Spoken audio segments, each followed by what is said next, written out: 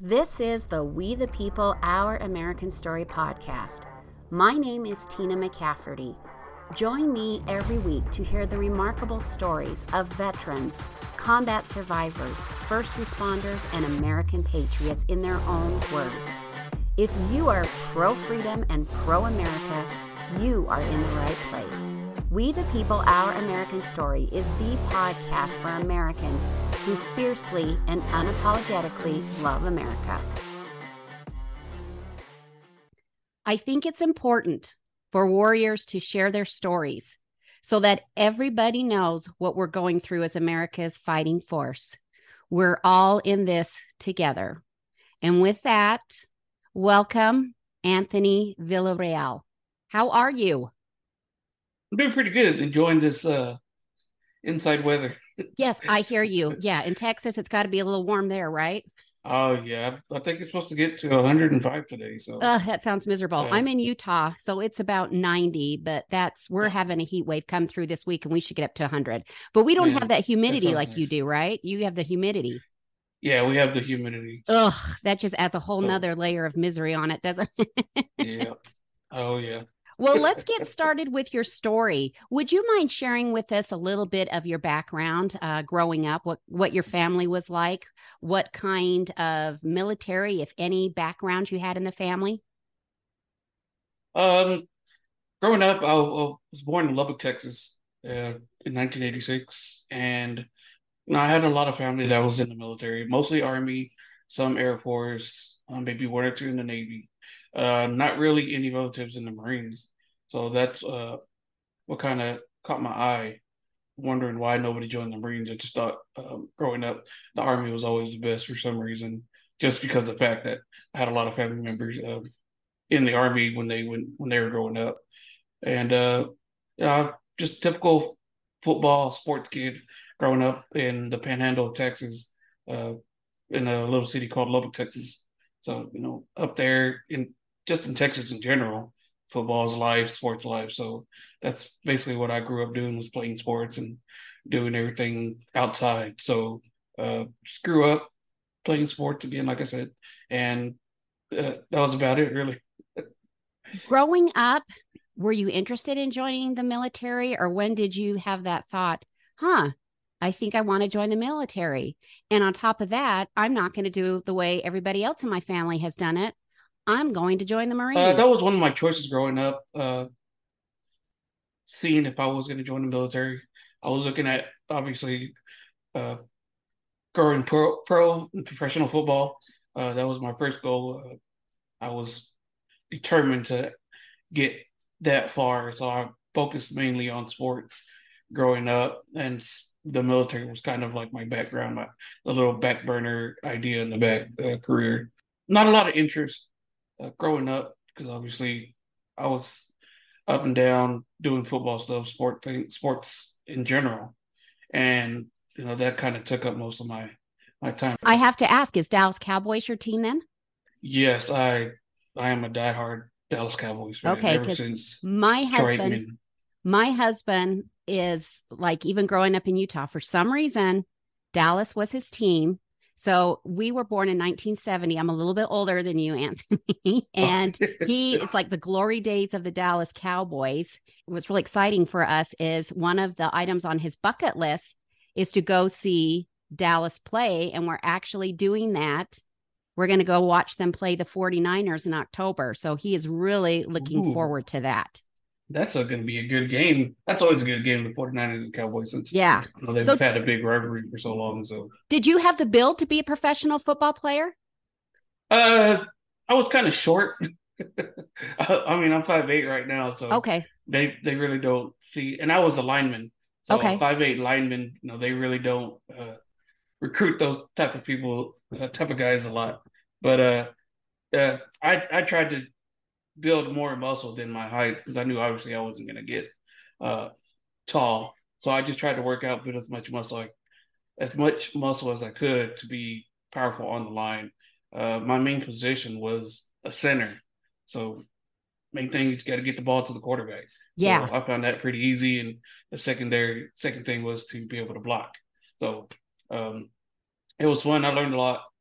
Uh, play in that position, and then whatever other position I can get on and play, I play to the best of my ability. You have to push some big guys around as center too, don't you? Oh yeah, yeah, you do. But the main good thing about center is that a lot of guys don't really try to come after you. You usually have two pretty big guards to your left and your right that kind of take care of them for you, or give them that little shove to where you're able to uh, get them in the blocking position to block them better. So, When did you decide that maybe you better go with your backup plan? um, I'm gonna have to say the choice to join the military was when 9/11 happened, September 11th. I hear that a Uh, lot. it's kind of solidified my mind in thinking, okay, this is the time that I'm needed. The country's calling. I need to run to the nearest recruiting station and sign up. Just watching everything unfold on the news while I was in class, I just couldn't believe it. I've never seen.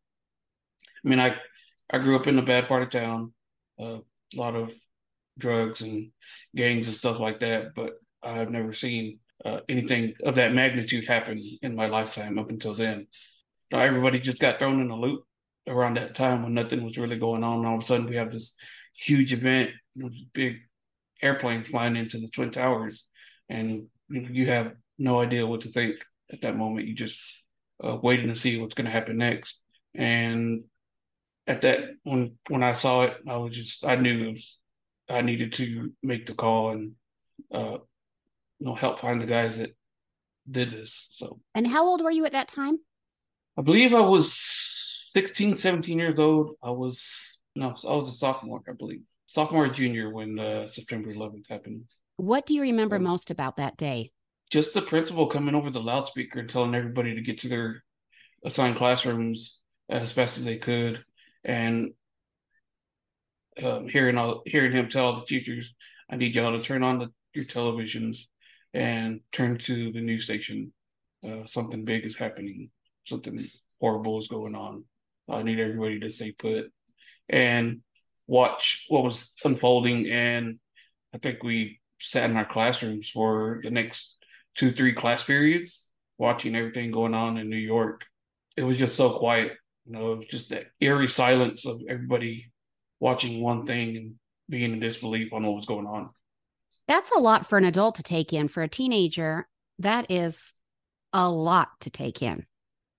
Yes, and I just, like I said, I couldn't believe what was happening. Just even seeing the second one because we weren't able to see the first one. I guess we turned it on late, but just seeing that second one and hearing the news reporters telling everybody here comes another one. It looks like it's going to directly hit, and then just seeing the explosion after the plane hit the second tower, it just mind blowing. And as a 16 or 17-year-old boy, because at that age you're still a boy, your mind is made up. I'm joining the military. I'm going to help protect my country. Yeah, yeah. I grew up a very protective person. Like I said, obviously, with me being on the football, kind of accounted into me being protective again with everybody. I had to protect the quarterback, the running back, things like that. And for some reason, when I saw that happen, uh, thinking about joining the military after that happens, like, yeah, we need more protection in this world. We need people to stand up and put their lives on the line to protect people who weren't able to protect themselves. And for some reason, I don't know why that ran through my mind, and that kind of solidified my choice to all right after I graduate or whenever I can as soon as possible, I want to join the military and go over and help combat these insurgents. When did you join the military? When did you see a recruiter? Was it before or after high school? Or I should say during high school, because I've talked to a few who, like between their junior and senior year, which I didn't even know was possible, they joined and went to boot camp or what have you, depending on what service they were in. I joined before, but the way they were doing it at the moment, I don't know. It's been a rule or something, but I guess I was still too young to graduate or to go to boot camp during the summer. I don't remember them asking me if they did. I was like, no, I want to hang out before I leave. But I joined I signed a dotted line, and then I went to actual boot camp after I graduated. How did your parents feel about you joining? They were skeptical, obviously, like any parent seeing their young boy going off to war. It's not an ideal situation that they want to put themselves in. They really didn't want to see me go. They asked me and asked me and asked me, are you sure? Are you sure you want to wait? Are you sure you want to go? Maybe you should wait a little while. And like, I kept telling them, yes, I want to go. It's something that I believe I needed to do. I can't imagine myself doing anything else right now. So, take us through your journey of joining the military and your first deployment. So I did my boot camp at MCRD San Diego in California. Did 3 months there. After boot camp, they send you to your specialized school, which was the School of Infantry for me since I was a 0311 or 0311. I was an infantryman, basic infantry grunt, Marine. After my month there, I believe, I was sent off to my first duty station, which was in 29 Palms, California, where I served with 2nd Battalion, 7th Marines, 1st Marine Division with Golf Company. I was maybe there for about 3 months, I want to say, before I was actually pushed out to my first deployment in Fallujah, Iraq. Uh, was there for 7 months, and the experience there was just undescribable. Being in one of the cities that had the initial push through with the battalion before us, and then being there afterwards, in such a historic city in our history as far as the military, um, being there at 19 years old is indescribable. Um, and especially being overseas, never leaving the state of Texas since going to boot camp, and then never leaving the United States going over. It's hard to describe. You're on so many levels of trying to figure out what is going on that you kind of lose your train of thought and just try to be in the moment. It must have been surreal for this young kid, like you said, 18, 19 years old, and you're going to Iraq, which is so different from the United States. That must have just, for lack of a better term, blow your mind away. Yeah, in a way, I thought of it to be kind of cool to be able to go uh, overseas and see a different type of culture, how they live, what kind of people they are, and also at the same time being scared because those same people around you are the ones trying to kill you, and you have no idea who they are. One of those things where you're just really scared to be in a certain place. You were there for 7 months. What were your duties there? My duties when I was first deployed, I was basically going around showing the presence of military in the city, trying to keep the insurgents from coming back in and taking over Fallujah as a stronghold again. Uh, we were picking up high value targets, um, making sure we didn't have anybody causing trouble in the city, and also we were tasked out at that time to be security for the polling sites for their first ever um, election. And so we were part of history in that at that time when I was first deployed, being able to see the Iraqis vote for their first time in a long time, I think ever, and being security for those polling sites so they can elect their officials. And um, just being there for that was exciting. Were IEDs a big problem yet at this point? IEDs were still a big problem in Really? Fallujah, especially Okay. in the city where it's easy to disguise roadside bombs with anything, with plastic bags, trash. Um, when they cut their meat up, they would throw their scraps on the street and everything like that. So it's easy to hide something in there when you're just walking by on a foot patrol. So out definitely in the city, it's a lot easier to plant and a lot harder to find uh, roadside bombs, IEDs, that sort. Do you remember being more afraid of the IEDs or more of maybe shots that were being fired at you? Um, I would have to say I was more afraid of the IEDs than people shooting at me, just because of the fact that IEDs are very accurate. When you're, it's they don't have to test for wind or movement or anything. When you hit an IED, you hit an IED. Somebody shooting at me, they have a chance to miss, they have a chance to hit. It all depends on uh your surroundings. IEDs were more reliable than shooting, in my opinion, the way I thought. So I was more afraid of being in a vehicle or walking and stepping on a landmine or running over IED than being shot. Did you have any close calls or lose anyone or know of anybody whose life was lost during that time? Close calls were plentiful. There were Oh, so many times where our vehicle was hit with IEDs or gunshots. how do you get up the courage to go out again when you know that they're waiting for you and you've already experienced all these IED close calls? How do you get up the courage to go out again? It's just part of the job.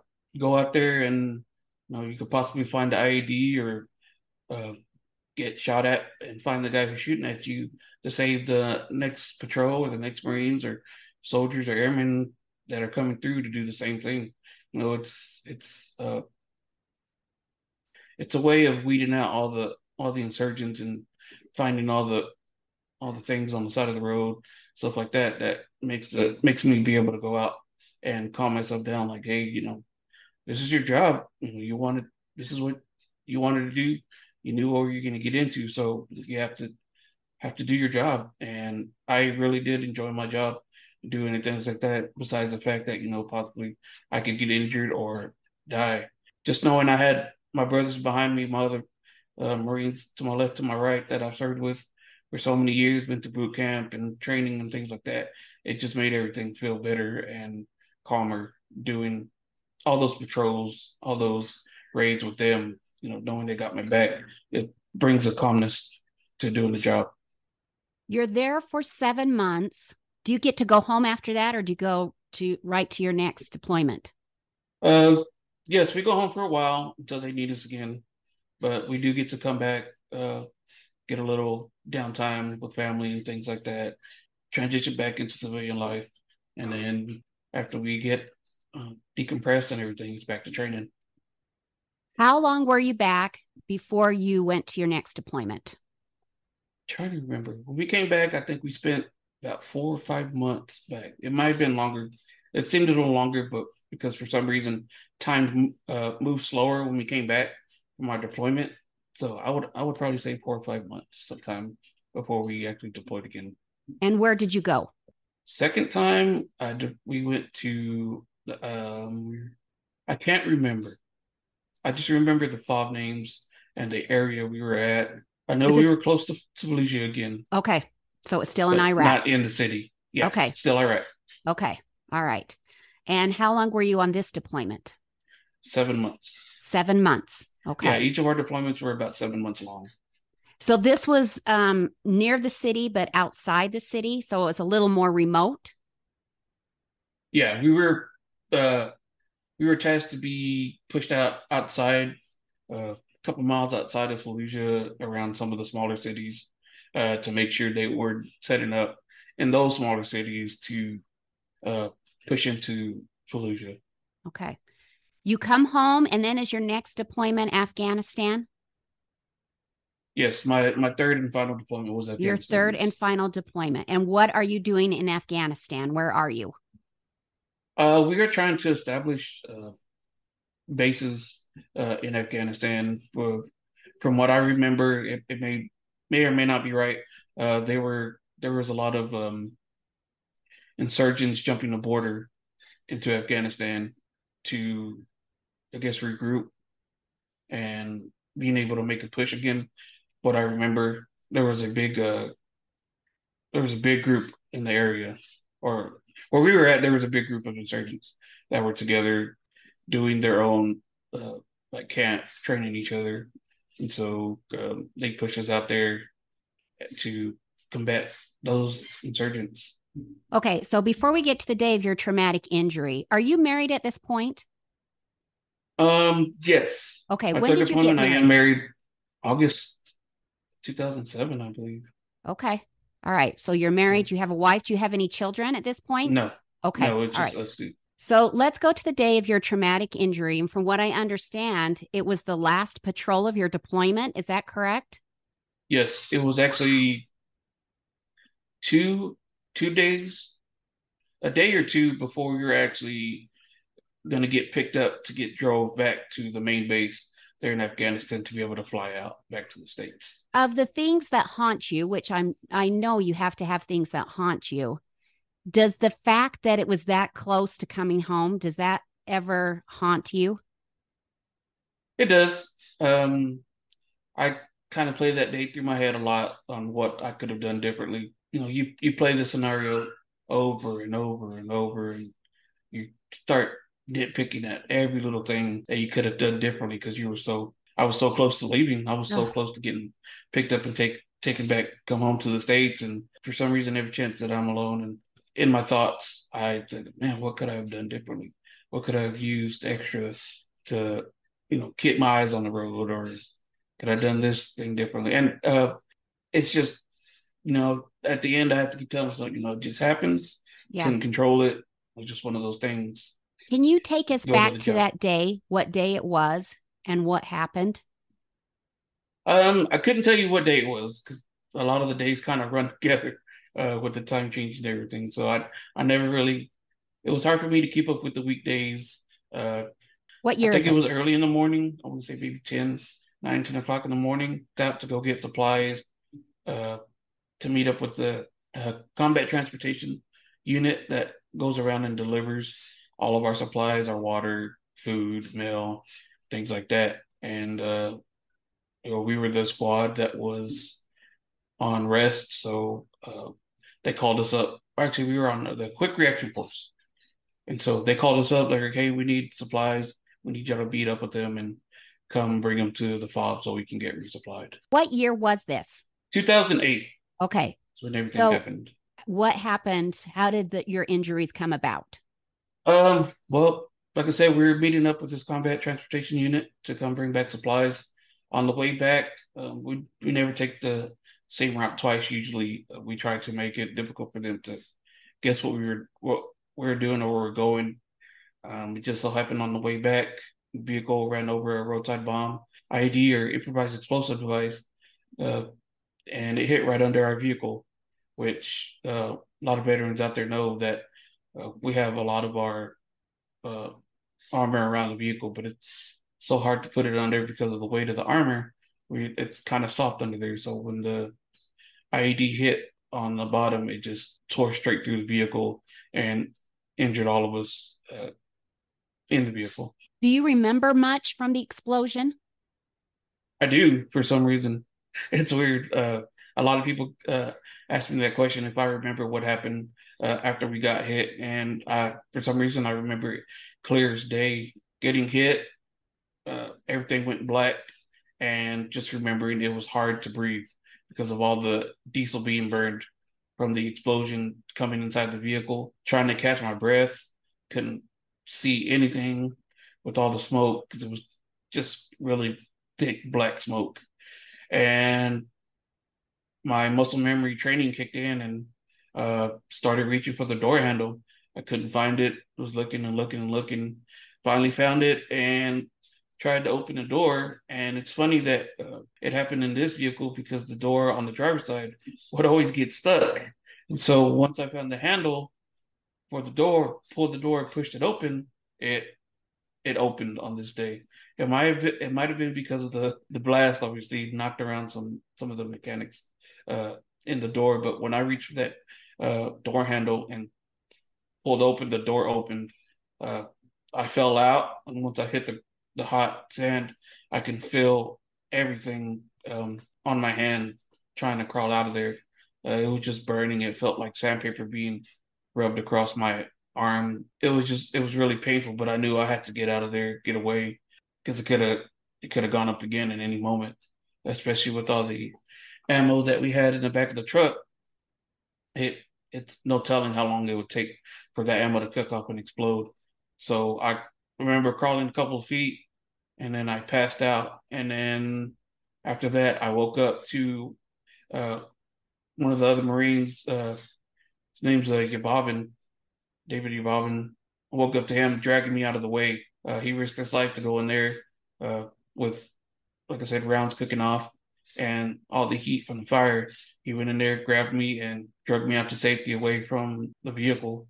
And again, when he was dragging me away, woke me up was the pain of the sand rubbing against my legs from all the burns and everything. And it was very painful, but I was glad that I was awake. And the corpsman came, Navy corpsman from the guys we were meeting, the combat transportation unit. They had a corpsman on there who came out and he started assessing all of us. Kept begging for water to get something to drink. I was just so thirsty, just wanted something to drink, and it was so hot, especially there in Afghanistan, being in the middle of the desert. It was just so hot. So adding all the burns and everything, uh, and adding in the burns and everything, it was unbearable heat. And I kept asking for water, and the corpsman, uh, Navy doctor was like, "No, I can't. I don't know what's going on inside of you. You know, you could be bleeding on the inside. If I give you water, it'll just escalate the situation." I just remember him grabbing a towel, putting water on it, water on my lips, and then give me some pain medication to kind of calm me down. And then I passed out again, just laying there in the sand. Maybe a couple more minutes after that, I just remember feeling a big old breeze on my body, just like a huge fan. And I laid there, I was like, oh, this feels so good. And as it got closer and closer, I could just hear the helicopter's blades turning. And I was like, man, that feels good. Only it could stay there all day. I'll be okay. And so the helicopter landed. They picked us up, put us in the helicopter, and flew us out. I remember the crewman in the helicopter asked me if I was okay. I was awake, stay awake. They're taking me to base. I'm gonna be okay once I get to the doctor. You know, he'll pick me up and I'll be okay. That I'm going home. So just relax and hang out until I get back home. And then passed out again. Woke up at the surgeon's room on base. I don't know what it's called, the emergency room. And woke up. Doctor was talking to me. The surgeon was talking to me, asking me how I was doing, if I was okay, what hurts, things like that. And I was like, "What's going on? Where am I at?" And he's like, I'm the surgeon. I'm here to take care of you. We're going to give you some medication to calm you down, and I'm gonna fix you up, and I'm gonna send you home. All right, I got you. I'm going to take care of you. You're going to go home. And he gave me the anesthesia, and then I was out for a little while. Then I woke up again inside the helo, transporting me uh, back to Texas, and the guy in the airplane was talking, and I was like, and I like to tell people this part because I don't know if a lot of guys can that have been injured can tie themselves into with what I said, but I asked the guy, I was like, "Hey, am I okay?" And he was like, "Yeah, you're fine. I know what you're going to say, we're on our way Anthony. home. Are you okay? Yeah, you're fine." I'm like, no, you're not understanding me. Am I okay? He's like, "I don't understand." He's like, am I okay down there?" He's like, "Yeah, you have both your legs. You're fine." Like, no, am, am I good down there? You know, as a man, am I good down there? He's like, "What do you? I don't get it." I was like, "Am I, am I, am I a full man?" He's like, "Yeah." He's like, "Oh, yeah, no, you're fine, but if you don't like it, I can cut it off." And I was like, "No, no, no, no, don't do that. No, that's all I wanted to know." And then I passed out again from the medication, and then 3 months later, woke up at Brooke Army Medical Center in San Antonio. Oh my gosh. Do you know what? You are not the first person to tell me a story similar to that. I know that's really important to you men. So, yeah, there's about a half a Oh dozen yeah. others that have said that to me. I don't know why I didn't ask if we were where we were at. You know, where am I still in country? That was the first thing for some reason that popped in my head. So, Back to the day that it happened. Did you at any point realize you were on fire? No, actually, I thought when I got injured, I thought I was just trying to grasp for air. I didn't realize Really? I was hurt at all. I just knew I couldn't breathe because the smoke was so heavy with the diesel gas. And so I was just in my mind, I was like, we got to get out of here. We got to hurry up and get out of here. You can't breathe. You're not going to suffocate. You need to get out. So that was the only thing running through my mind at that moment. So you were in Texas and you woke up 3 months later. They put you in a medically induced coma, correct? Yes. Okay. I have to ask this, especially since you know Shiloh. Hmm. Do you remember anything from your coma? Because Shiloh does. And he will tell you that it was the scariest place he had ever been in. It was like a nightmare. He remembers being in his coma. I don't remember being in my coma, but I do remember this long, vivid dream I had. It didn't seem like it was like 3 months long, but it seemed like the longest dream. Actually, no, I'll take that back. It seemed just like a regular dream to me. Like I fell asleep and was just dreaming. And it was almost kind of like a nightmarish dream to where what is that movie called? Um it was kind of like I don't know if you've seen Pee-wee's Big Adventure where they put the bicycle together. Uh-huh. I felt like I was the bicycle and the nurses and doctors were around me, they looked like clowns and they were putting me back together. And then once they saw they didn't like the way I was put together, they took me apart again and then tried to reassemble me again. And that was just a recurring dream that I kept having. And so, it was going like that for the long time that I had the dream. Apparently, that I was in a coma. And when I woke up, I just couldn't believe that was the dream I was having. So, how shocked were you waking up realizing that you had been asleep for 3 months? I couldn't believe it. When I woke up, I looked around. I was like, "Wait, this isn't where I was just at. Am I really hurt, or am I just did I take a really long nap?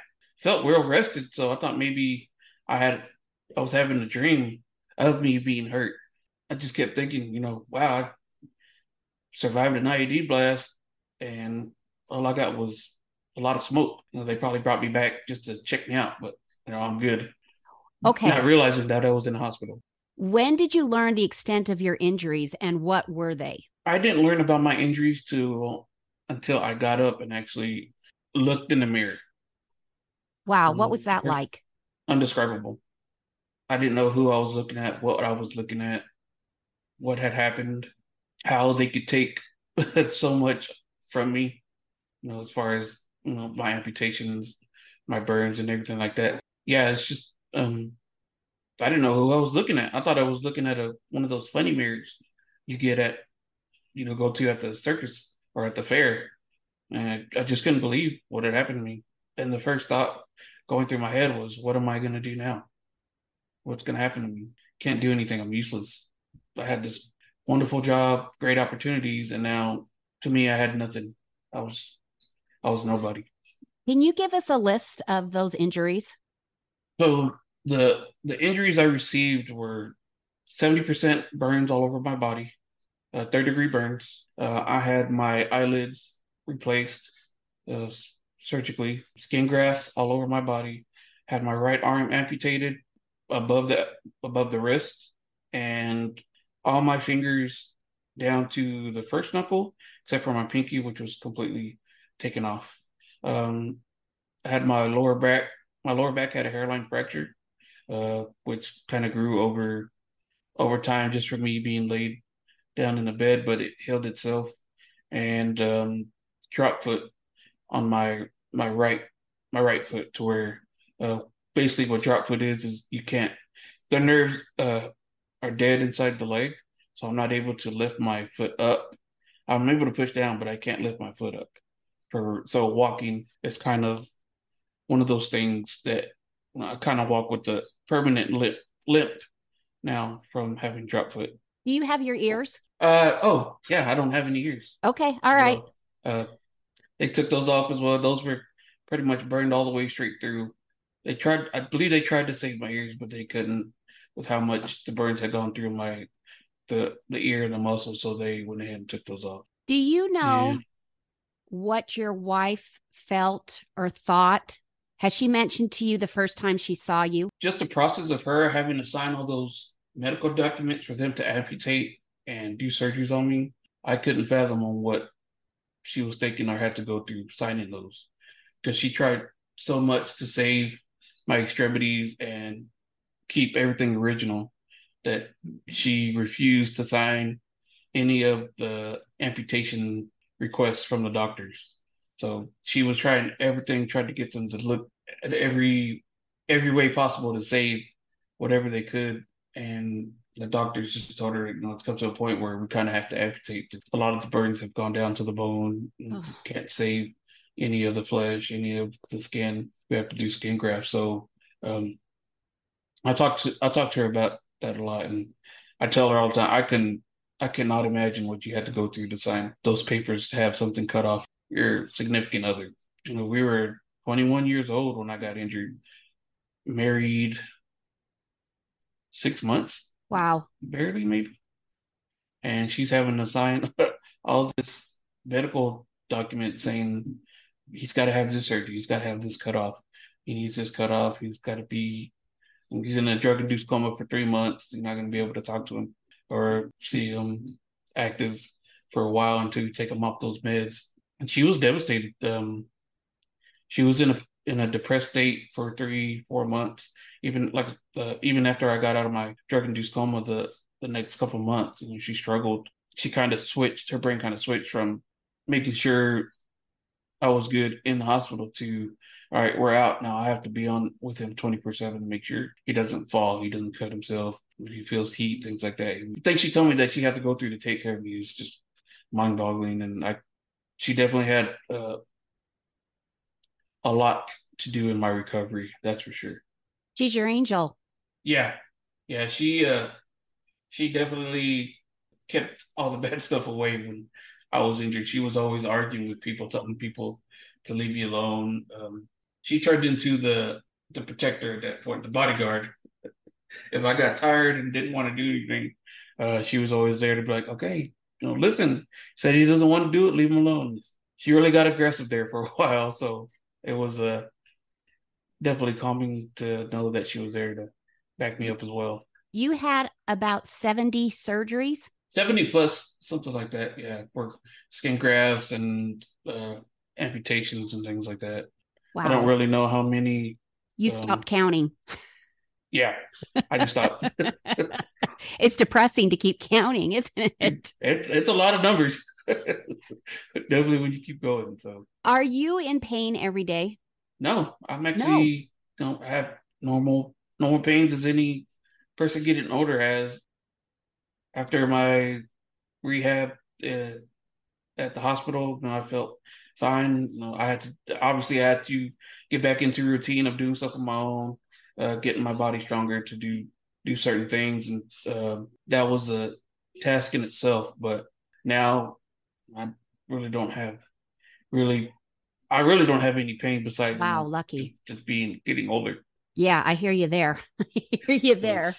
Yeah, it's just I made myself stop taking the pain pills. I hear that a lot. I saw a lot of guys at the hospital getting addicted to pain pills because we were in there for some major injuries, and a lot of the guys, they couldn't handle the pain. And I saw these guys spiraling out of control, and it's like, no, I can't do that. I've been through too much already.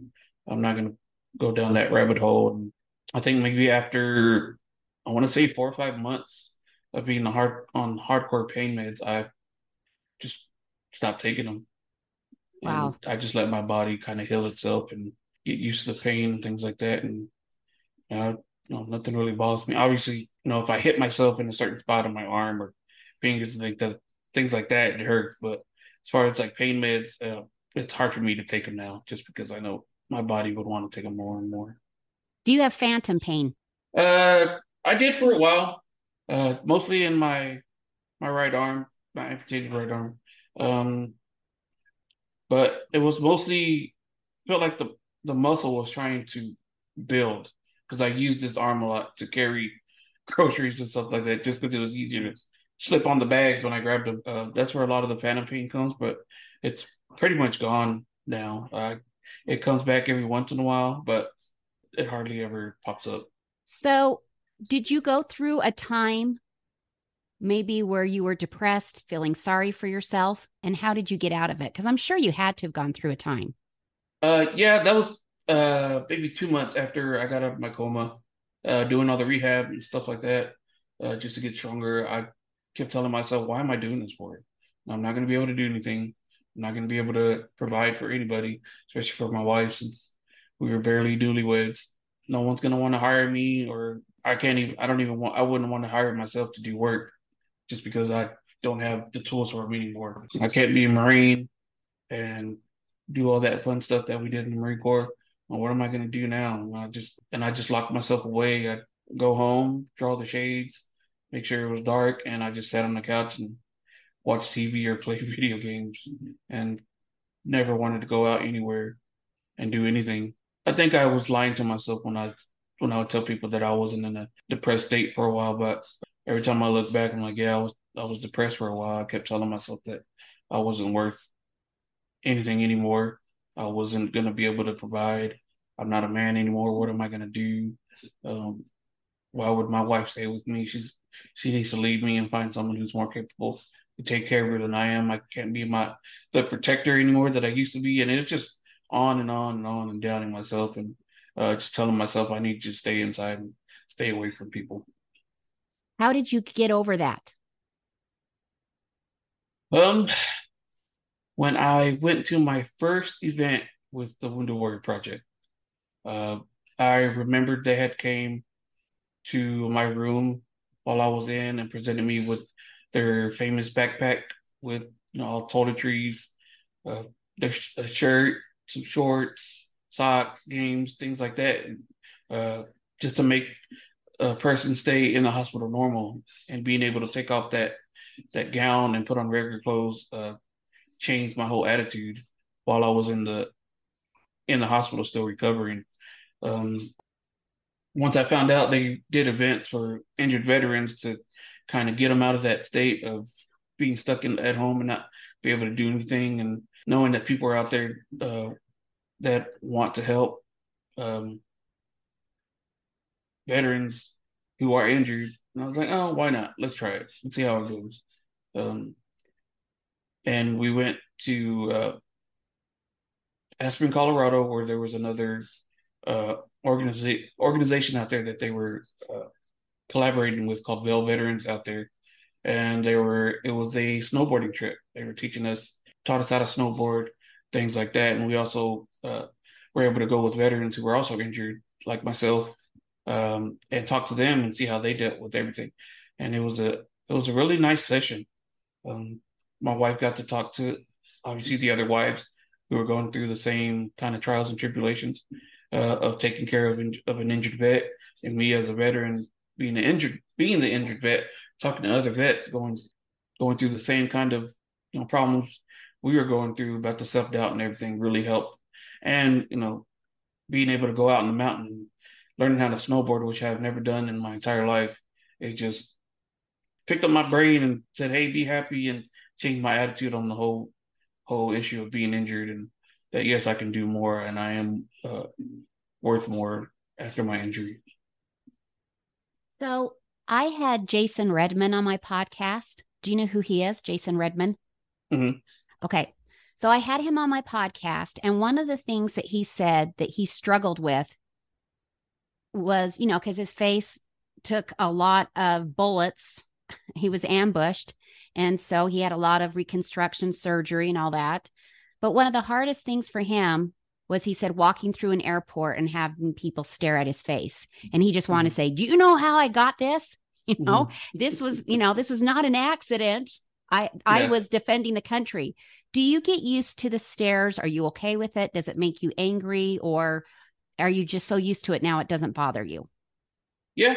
Right now, it's just normal to me. People are going to stare. A lot of them are afraid to ask just Well, I was going because, to ask that. Would you rather have them ask what happened? I would. I'd rather have someone come up to me and ask, "Hey, how'd that happen?" And I don't mind telling my story. Um, I love getting my story out there. It just, to me, when I get to tell my story, I think of other veterans and not myself that just to get my story out there, it gives information to those who don't know that there are still injured veterans out here trying to uh, get through day by day, getting back into civilian life from the military life as an injured veteran, and try to get back to our communities. And a lot of people see us as crazy guy, especially after I get a lot of the guys get hurt. Oh, he's even more unstable. Don't talk to him, or he's get on my case and start screaming at me because I asked him about his injuries. And in some cases, that happens. There are veterans out there who don't want to be talked to, who don't want to conversate, they just want to be left alone. And that's the veteran's preference. I can't. There's some days I want to be left alone and not have anybody want to talk. But I still like for people to come up to me and ask me, "Hey, can you mind if I ask how that happens?" And it's just to get the story out there and to let people know that we're still going through our struggles as well as injured veterans. From that massive explosion, do you have a TBI at all? No, and Wow. that is amazing how I did not have any traumatic brain injury after that explosion. It boggles my mind. I don't know. I couldn't even explain how that happened. Like, the only thing I could think of is my Kevlar that I was wearing took most of the hit and kept my brain still, and the rest of my body was the one that took most of the blast. So I was lucky to come out of these injuries without TBI. I'm a very lucky guy to not have that happen to me. Your family received a special gift, right? You got a I house. did, yes, yes, Tell yeah. me Through when you found out you were going to go get ahead. a house. Um, Actually, I didn't know. We were renting an apartment and got a call one day from my caseworker at BAMS. He's like, "Hey, there's a guy that's gonna come meet you. His name's Daniel Vargas. He works with at that time he was working with Operation Finally Home out of Houston, and he was going around in the area and just looking for vets to talk to and uh, give information about his organization." I was like, "All right, cool. Yeah, I'll meet him. It's another connection for me uh, to get to as far as introducing other vets to other vet organizations out there." And so we went out and he talked to us about we he invited us to lunch. Met another guy that was with him named Carl Russell. He was he was then the president of the West Texas Home Builders Association out of Lubbock, Texas, and went out to lunch. Uh, Told us to meet us at a luncheon they were having for the Home Builders Association. So we went. Just it was a free lunch. I'm not going to turn down a free lunch. So we went out. They talked about the organization while we were there. Uh, I should have caught on to what was going on, but I didn't. But they put us in the very front table. I was like, "Oh, cool." I just thought, hey, they want to introduce us as a veteran here, things like that, and get a free lunch. Had our lunch, everything. They went through the program, and at close to the end, they had Daniel Vargas talk about the organization, and so we waited there as he talked, and he brought everybody up, and they were like, "Well, got one more surprise for you," and he pointed at me. We brought you here for a lunch. I hope it was great, but we kind of lied to you. And then that's when they did the whole spiel of you have been picked to be the recipient of a home from Operation Finally Home and West Texas Home Builders Association. And me and my wife just lost it. We had no idea what was going on. And just to hear that uh, we were getting a home and not have to worry about finding a place that we wanted to live, it was, with anybody, a huge weight off your shoulders, just to see all these people come together to build a house for little old me, that was just doing his job. I couldn't express how many feelings were going through me at that moment to them. And, just um, like I said, once I heard it, the waterworks just started coming and I just couldn't believe it. What a huge burden taken off your shoulders. Yes, especially with, like I said, with all the thoughts that were going through my mind, still at that time was, how am I going to pay rent? Where am I going to find a job? We got to find a house because I'm not going to stay at the time we were staying with my parents in their little shed in the back, and I was ready to move out, and I was trying to find something that wasn't too big, but we also wanted a house, and it was just adding more stress to me for some reason, and then just to hear that this organization was going to come and build a house for me, um, I couldn't express what I was feeling. It just all came out at once. What advice or what would you want to tell veterans that are really struggling right now? What would you want to Um, tell them to help them? What I would like to tell those veterans that are struggling is it's going to be a struggle. It's going to be hard. With my struggles, I just saw it as as training in the Marine Corps. A lot of my training, there's going to be struggles. You got to adapt and overcome. Some things you can't do by yourself. Other veterans are out there to help you and guide you through your struggles. It's the burden that we have to carry with us going overseas, being in war, being in wartime, and stuff like that. I still have my struggles. I uh, still get angry at things that trigger me, but I have a good support system that I know I can go to. Like, hey man, hey Jessica, I'm not feeling right today, or I'll call my Marine brothers and say, hey man, I'm not feeling right. Can we get together at some point, just hang out? It's going to be a struggle, but um, you got to find a support system to help guide you through those struggles in life. Looking back at everything that you went through, now we're not there in Afghanistan, we're not there in Iraq, and we've seen what's happened. How does that make you feel? You served, you sustained these injuries, and now we see where Iraq and Afghanistan are today without us there.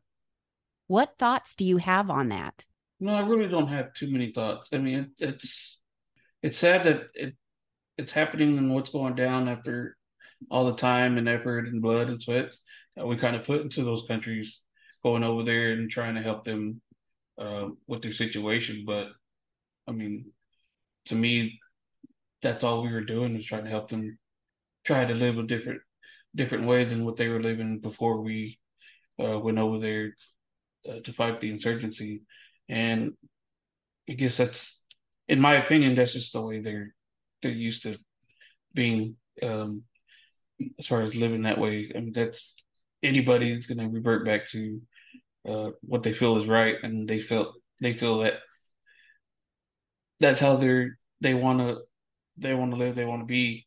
Now that we're not there, it angers me a little to know that, like I said, we went over there, lost friends, we did some crazy things as far as finding insurgents and bringing them to justice and being away from our families for so long and things like that. But you know, I feel good about what I did when I went over there.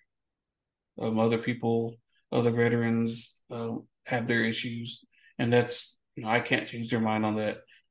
Even people that saw what we did have their minds against the government uh, on how they feel. But I felt like I did my job. I got hurt while doing my job, but I knew what the job entailed when I did it, and so I felt that I served my purpose when I joined and went over there and did my job. Do you deal with PTS? PTF? PTS. I never know what to call it, PTSD or PTS, because I've had some veterans Oh, say they like it. PTSD. They like it to be PTS. Oh, Yeah. Do you suffer from that? I do not. So there's Like I another said, I blessing was in all of this. yes, yeah. I don't. Yeah, it's one of those things that I still can't think of how I did not suffer for TBI or PTSD. Like I tell people, I kind of grew up rough already, growing up. Like I said, with street gangs and drugs and things like that here. Things going on when I grew up is I kind of knew those type of bad things. So when there was bad things as far as like seeing dead bodies and seeing people hurt, injured, things like that, it didn't really bother me. So a lot of people call me a psycho because they're like, "How does that not make you feel any type of way?" Like, oh, that's just how I am. It's just blood and injuries to me. So uh, just seeing those type of horrific acts and things like that really didn't bother me. So, like I said, I am lucky to not be able to come away from my injuries and my deployments with PTSD or TBI. So if we play armchair quarterback, speaking of football, would you still go back and join the military, join the Marines, knowing what happened? Yes, I would still join. I would still go back to do my deployments because I don't think I've met any other people that I've met that have gotten closer to than the guys that I served with on those three deployments from 27, 2nd Battalion, 7th Marines. All those guys were brothers in arms, but we're family at heart and blood. And, I would definitely go back just to see them again and hang out with them in those types of situations. It's just I would never want to give that up. Never. That says a lot. So, what are you doing today, Anthony? Like, what do you work? How are you supporting your family? How am I supporting? How are you supporting your family? You were so worried about that. So, what are you doing today? Um, well, I obviously I get money from the government, from the VA, things like that, and I still try to find um part-time job wherever I can. I worked for DHL for a while in the warehouse, um, separating mail. As far as helping veterans and things like that, I became part of the national campaign team for the Winter Warrior Project. And pretty much what that entails is me going out and telling my stories to people, to businesses who are willing to listen, who want to hear my story and the things that I go through. And I do it for the mere fact, like I said, just to get my story out there to let people know again that there are veterans out here struggling with visible and invisible injuries that still need help even if sometimes they can't get it from the VA. There's still veteran service organizations out there like the Wounded Warrior Project or the Simplify Fund or Soldier Ride with Wounded Warrior Project um, out there that are willing to help these veterans get through their struggles. And a lot of these organizations don't want anything back. They just want to get help to us veterans who are struggling. That's what I'm hoping my story does when I present myself and go out and tell my story with my visible injuries is that you can't you can't be too proud to go out and ask for help because I'm doing it and I'm a very proud person. How can the average American help a veteran? The average American can help with vets just by helping vets, really, seeking out veterans that need help, donating if they want to some of these veteran service organizations like the Wounded Warrior Project or Simplify Fund or any other organization that they see that helps veterans. Try to get them out of their shell. I have a lot of friends that still encase themselves in their homes and don't want to talk about their PTSD, uh, their stories that they want they don't think anybody will understand. And that's because I served with some of those guys. We've been to the same area of battlegrounds, and they don't want to talk about it because they think they're weak. And just letting veterans know that hey, we're here to help and not to judge, I think makes the biggest difference in the world. You'll get a veteran that's angry, and you just got to keep trying to help. Where can we find you on social media? I am on Facebook, obviously, which kind of private. So Oh, okay. So you if don't, usually if people send me friend requests, I'll try to accept. okay. Um, Okay. I do a lot of my biggest one right now is Twitch. Oh, okay. I stream for donations for Wounded Warrior Project or the Simplify Fund because I love playing video games. So I am on right now since I've been moving, I haven't been on as much, but here soon, hopefully tomorrow or sometime next week, I'll be back on Twitch streaming again for Wounded Warrior Project Simplify Fund to get to help get donations to those organizations. Um, What do you play? I play any game really. Nothing really gets away from me. I get a lot of questions to ask. Well, how do you feel when you play, games like Call of Duty or first person shooter games? Like, well, the noise really doesn't bother me at all. I love playing those games. It kind of reminds me of some of the shooting simulations that we had training, or even the range itself uh, being able to shoot down range with my own gun. And it's just fun. It's a video game that everybody loves. I know a couple of the guys that I started with play that game, so it's fun hanging out with them, and even just meeting new friends on there, vets that I've never met, being able to talk to them through the game, just meeting for the first time, be coming together and on the game and talking and things like that. It's just awesome. So uh, any game that I find enjoyable, I play. Well, Anthony, my last question is, what does America mean to you? Uh, America means to me would be the greatest country in the world. There's so much I can do right now. I mean, I'm here talking to you uh, at home, just hanging out. I get to play video games every day when I want to. I can do whatever I want. I can say whatever I want. I can be whatever I want. And uh, it's hard to do that in some other countries, specifically the ones I've been to. Uh, they don't have a lot of the luxuries and opportunities that we have here, and I don't intend to squander those opportunities if I could get the chance. It's just a place of opportunity. Anthony, thank you for sharing your American story with us. Yeah, thank you for letting me tell you my story and for listening.